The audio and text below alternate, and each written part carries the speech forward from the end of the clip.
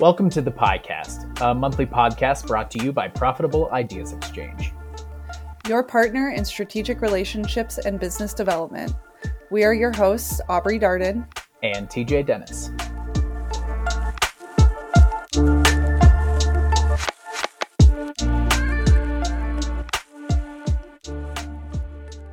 Walt Shill is a seasoned operating executive and serves on the Pie board.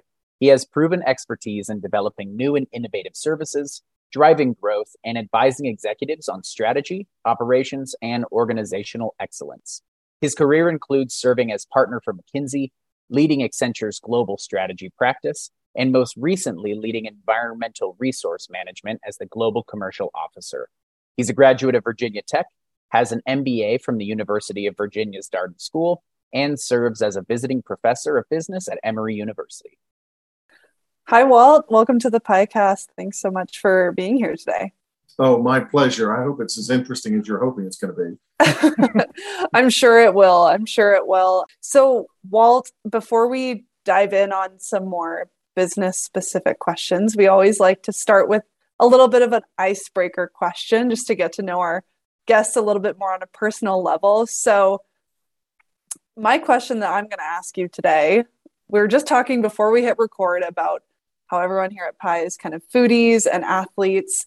So I'd love to know what your favorite strange food combination is, if you have one. Oh my gosh.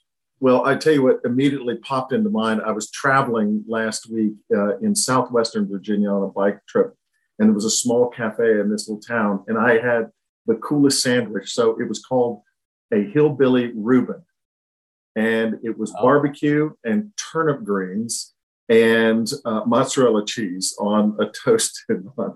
And I was very skeptical, but it was great.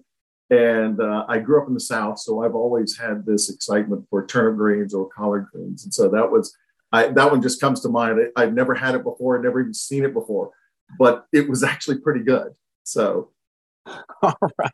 Yeah. If you told me that combination was good, I would simply not believe you. Yeah, no, I took a big dive, and it was pretty good. Reuben's are always interesting, but this was a little different. So anyway, complete with the rye bread and everything. It was interesting. Yeah, very. Okay. Well, tell us about your background, Walt. I mean, obviously we know, but maybe not everybody knows that you sit on Pie's board. How did you get to that point, in your career where you're on the board of Profitable Ideas Exchange? And then what else are you doing these days as well? Sure. Yeah, I ask myself the same thing. What am I doing these days? So short version, my career, I started out life as a mechanical engineer and was in a factory in Tennessee and was quite interested. How would I say? I got interested in Japan because there was a new factory being built by Nissan not far away. And the factory I was working in was built in the 40s for World War II. So it was a big gap, and that inspired me.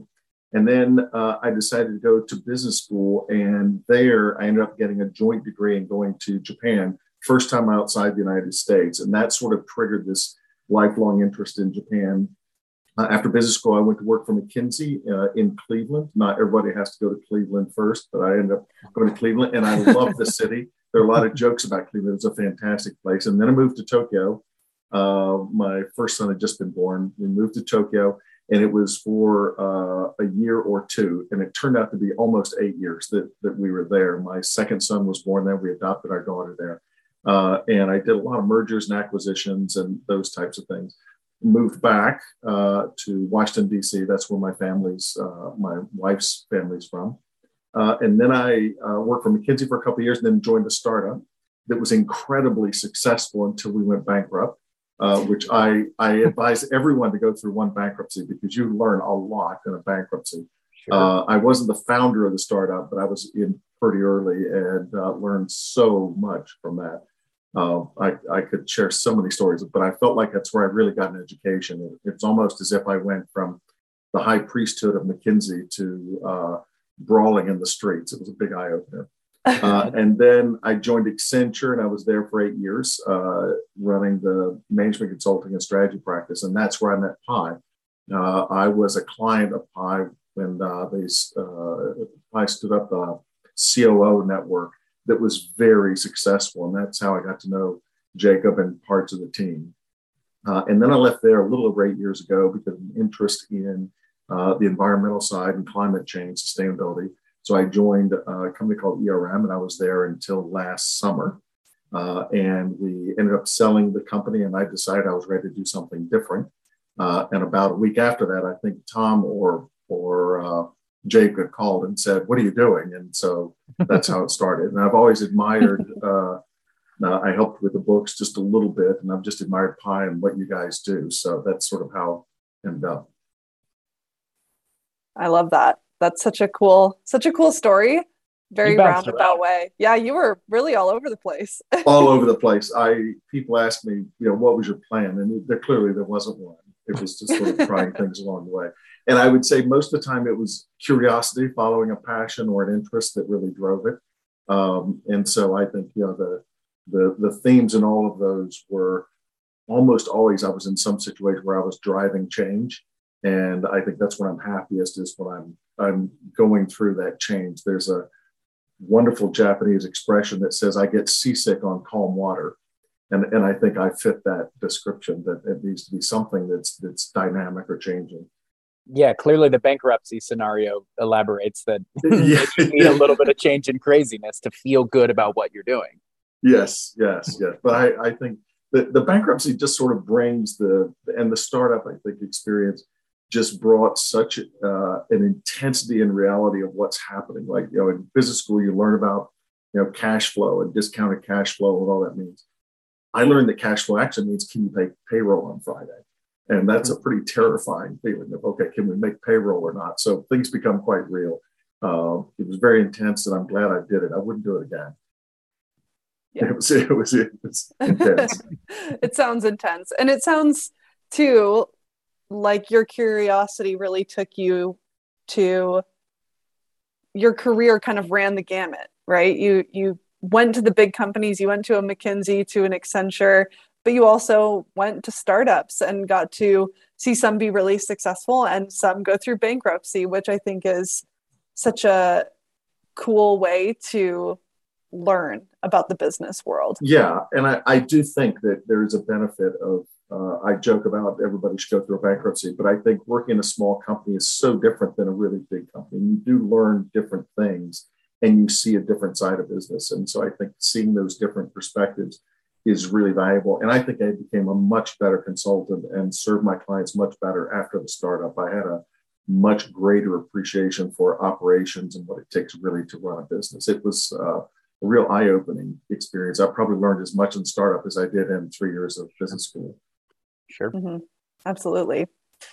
Well, to pivot a little bit, you recently came to Pi and you did a session with our consulting team on the power of storytelling. So I would love for you to talk a little bit about the benefit of storytelling and what purpose you've seen it serve as you've navigated your career over the years. Yeah, it's a good question, and I think it evolved over time. But I'm at heart, I'm an analytic. I love data, and I can just if I have a really complex spreadsheet, I can have a wonderful Friday evening. I'm really a nerd for data. But what I learned over time was that data and facts, and that's what from the McKinsey experience, you really are trained to go with the facts, go with the data, and that's how you convince people. But it turns out that's not the case. It's an important part of it. But I found that if you really want to change people and you want to help them see something different, you really have to approach it with the data. You can never avoid that, but you need stories to go along with it. And I learned over time, I would labor over all of this data, and you could see people are sort of wallowing through. But when I started telling a story about their client, their customers, or about a dealer in the backwoods of Tennessee, or describing one of their customers, I remember one project around vets and some vets in Tennessee, describing that to the clients. They came alive. And I think over time, I discovered both with clients and internally with teams I was leading, stories seem to resonate and people hear them and they can't resist them. And over time, I started telling more stories. And then eventually a colleague asked me to start teaching a class at Emory And I had to think about it a little bit more then of, okay, what is this all about? And I think since studying and teaching the class, I've learned even more about, okay, how do you really make stories work and how and when and how to use them. So that's sort of how it came about. And do the stories need to be big and elaborate and long and thought out, or can they be short stories? I mean, here's an example that's just coming to the top of my head, right? As if you looked at email open rates and you saw a big spike at 9 a.m. and a big spike at noon. It might be that people just might be having lunch and catching up on emails. Like that's a small story, but then you could make some big elaborate. Does it have to be one or the other? No, I think that some of the most impactful stories are just very small pieces. What is it? The haiku, the Japanese haiku? Sure. Yeah. They're stories. Yeah, they're stories. They're really tiny stories, right? And so I think that you can, some cases, I think one of the issues or mistakes that I make is make them too long and too elaborate. In many cases, less is more. You know, some of the movies that don't lay out everything and you have to fill in the details actually are better because your brain is fully engaged. So I think they can be long or they can be very short. They can be very serious or sad, right? They can be compelling you to do something, or it could be just for pure entertainment. So I think there's a wide range that you can use them, but I think in some cases they can be overtold. I think that makes a lot of sense. Where if you were someone who maybe feels like their storytelling ability needs a little bit of improvement, where would you have them start in terms of becoming even just an okay storyteller, or thinking about how to use storytelling in business specifically? Yeah, so I think it almost helps not to do the business stories. I think everybody has a personal story. And I've been amazed that people would struggle to do a business thing. But when you ask them an experience with their grandparents or a point in their life when they've been really scared or something like that, I find people, almost everyone can tell a story when they get excited about a topic. And so I think practicing those stories and then being able to translate those those skills is a way to do it. And to be honest, it's like many things. The best way to tell good stories is you practice. And there's this expression of you never give a good speech once.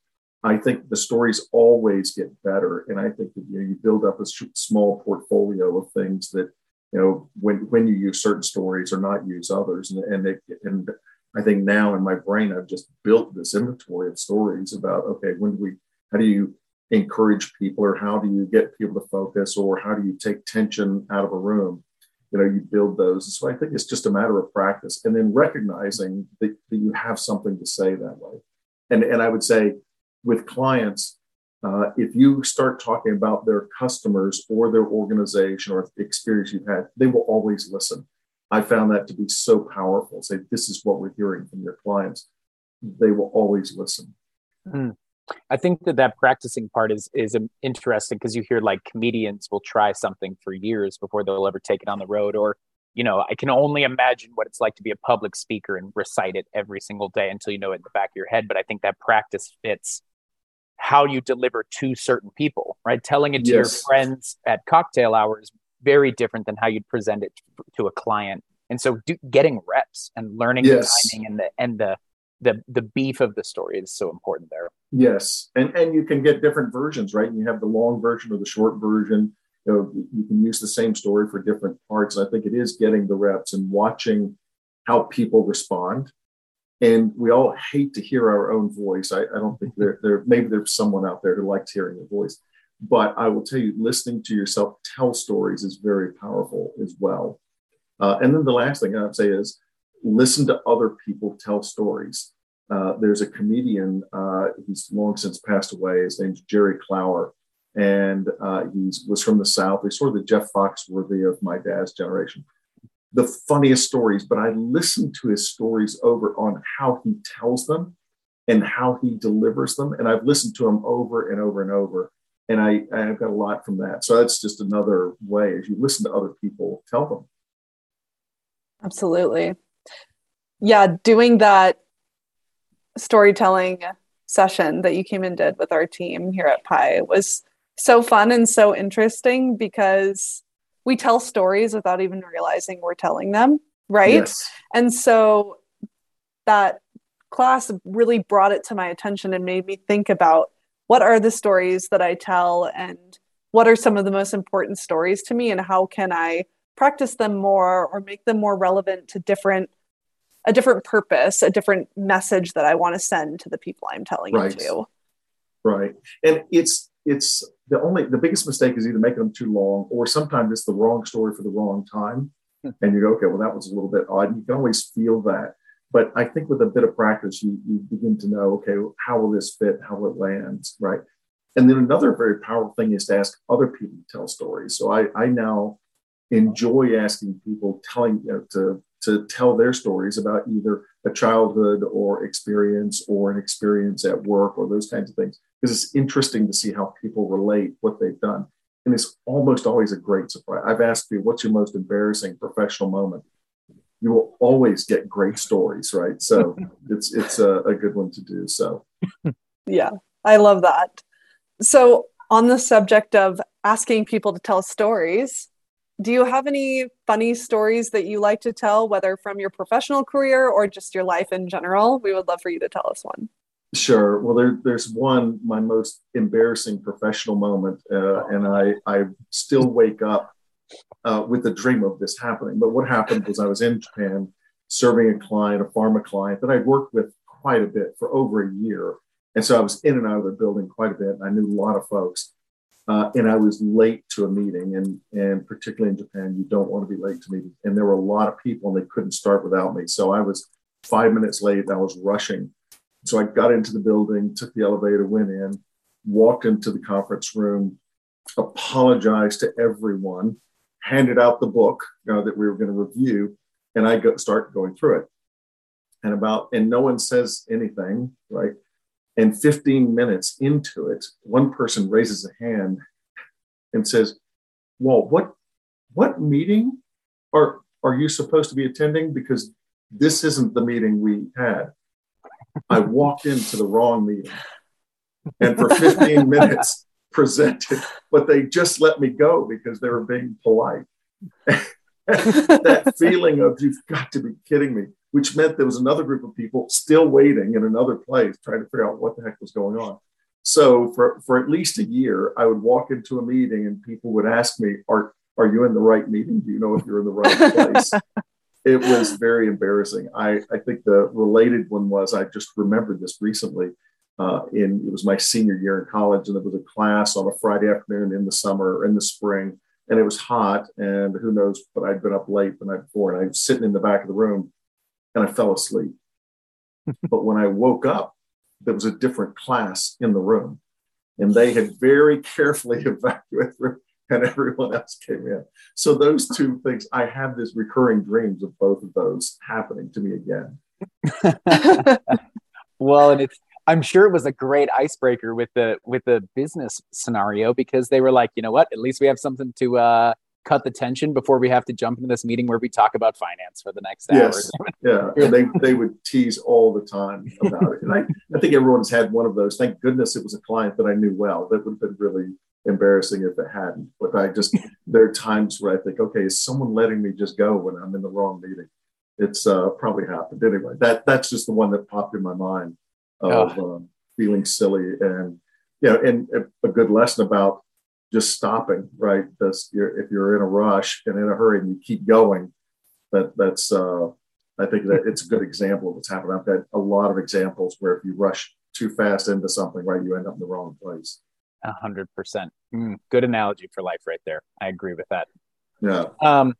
Well, Walt, I appreciate you taking the time. We appreciate you taking the time to meet with us today and be a part of the podcast. We might reserve the right to give you a call again, bring you on in the future. Maybe we do this on a biannual cadence and catch up about what new things you're bringing to the consultants at Pi, and then also the direction we're heading as one of our board members. Might be really great to keep in touch. I'd be happy to do that. Thanks for having me. Absolutely. Thanks so much, Walt.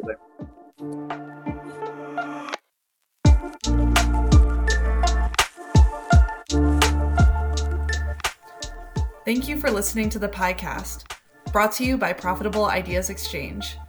If you enjoyed the content in this month's discussion, please visit our blog at profitableideas.com or check out our books, Never Say Sell and How Clients Buy. Profitable Ideas Exchange, connecting powerful minds and making the world smarter and smaller.